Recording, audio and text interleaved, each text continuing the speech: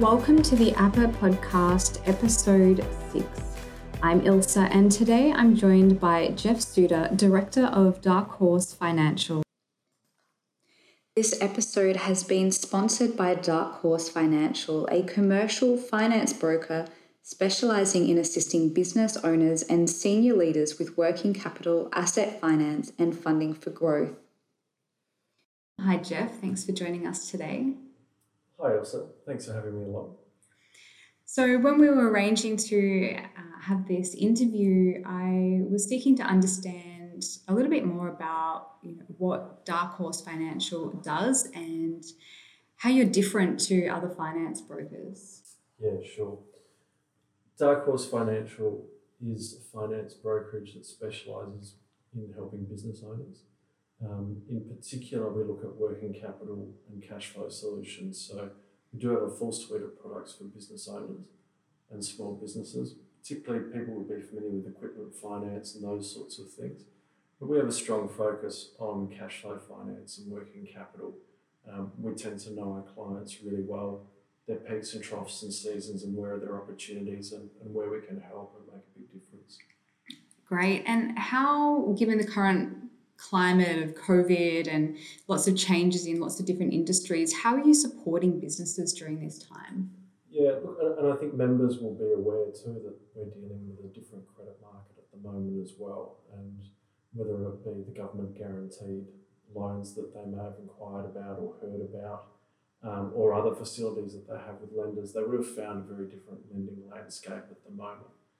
The way we've been helping clients is, again, typically has been looking at working capital and cash flow solutions. So there's a couple of different ways that that's played out.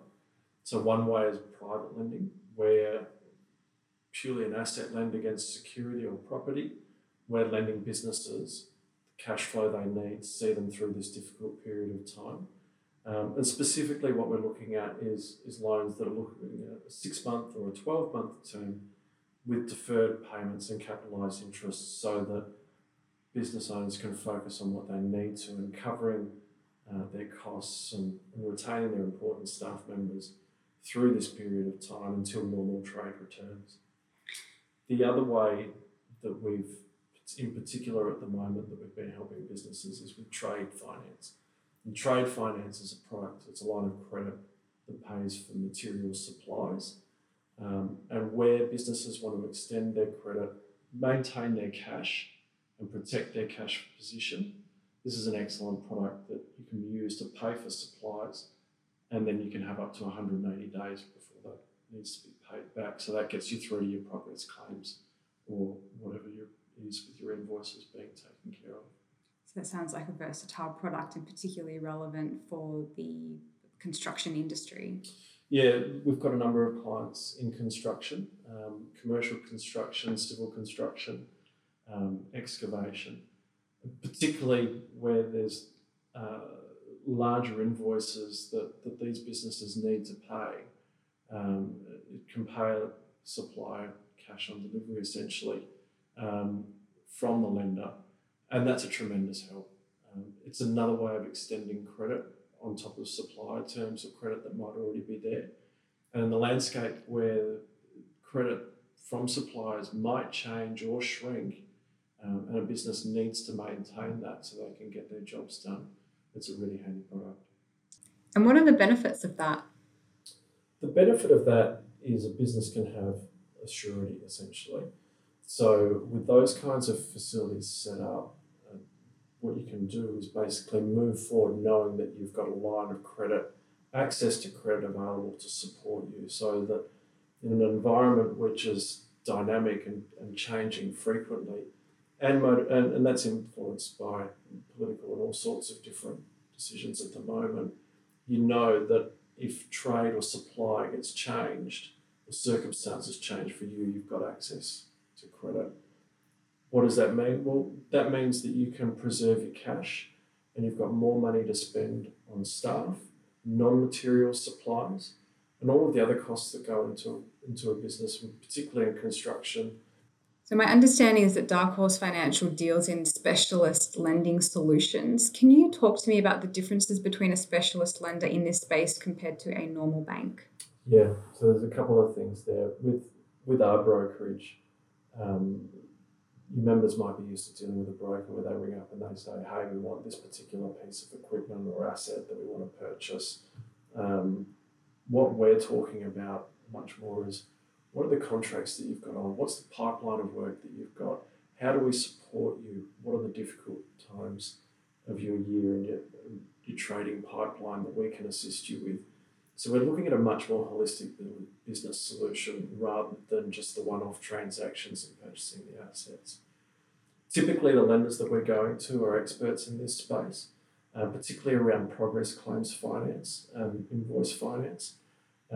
Those lenders are exceptionally commercial. So in the instance of you going to a big four bank or traditional commercial lending, um, your members are going to need to be showing profit, have security in the form of housing or commercial property and those sorts of things to basically get the facilities in line they need.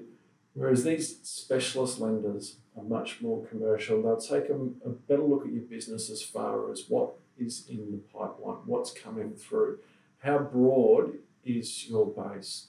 So how many people do you do jobs for? How many different businesses do you do jobs for?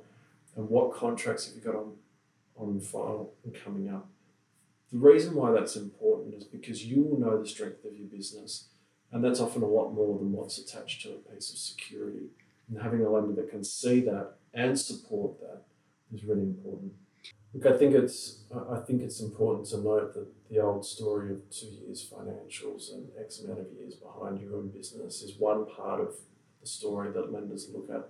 But in this space, businesses will also look at startups. Sometimes you'll have businesses transitioning from one entity to another. Um, that's particularly true in environments that can have consolidation and the combining of different businesses or business partnerships. When that's relevant, you shouldn't have to start from scratch again. So a lender that can look at that and look at your history and your future and can work with startups as well as established businesses, I think is really important. And those solutions are there. And what other types of lending might be relevant for people who are listening to this episode, for our APA members and the construction related industries? Yeah, look, I think there's a couple of key ones. There's progress claims finance, which is a product that essentially brings forward your payments related to your progress claims. Um, you can have a line of credit essentially that's to the value of your work ongoing. Similarly, invoice finance, debtor finance, or known as factoring, for those businesses billing on invoice or a combination of being progress claims and billing on invoice. Again, that's a line of credit that can bring forward your cash flow. That's really important for expansion because if you've got a number of tenders out there, you don't have to worry about winning too many jobs and how you're going to deliver them. Because if you've got these different kinds of facilities in place, they'll support your growth because you'll be able to bring forward your revenue recognition and that can fuel your growth and keep you going along. Trade finance is one that I mentioned earlier before. Import finance, for those businesses looking to bring in machinery and get access to the type of equipment they can't otherwise get in Australia or they can get with different specs and pricing from overseas. We've set up facilities for businesses to bring in equipment from overseas. And then once it arrives here, it gets on shore, you can use traditional equipment finance to set up a chattel mortgage over a number of years like you would with your normal equipment finance. They're the main ones, I think, specifically for the industry. I think where we help business owners as well, which is a little bit different, is that business owners with the nature of trust arrangements and company financials can find sometimes in the financial sector a lack of support for understanding their position and how best to put forward their financial circumstances when they're going for home loans or investment loans, or if they're making self-managed super fund lending a priority to purchase commercial property or residential investment property. And I think going to a brokerage and lenders that understand and therefore can get the best outcome for business owners in this space is really important. So given the current climate as we're still moving through the COVID impacts, what do you think will be the greatest challenge for businesses moving through this period of economic downturn over the next 12 to 18 months? I think the biggest challenge is confidence. I think over the last 3 months, we've seen business owners in different situations really have a full range of experiences, and sometimes really emotional and really stressful ones. Businesses that were struggling pre-COVID, I think should be taking action to look at whether or not they're a viable business going forward, and perhaps engage in that work early.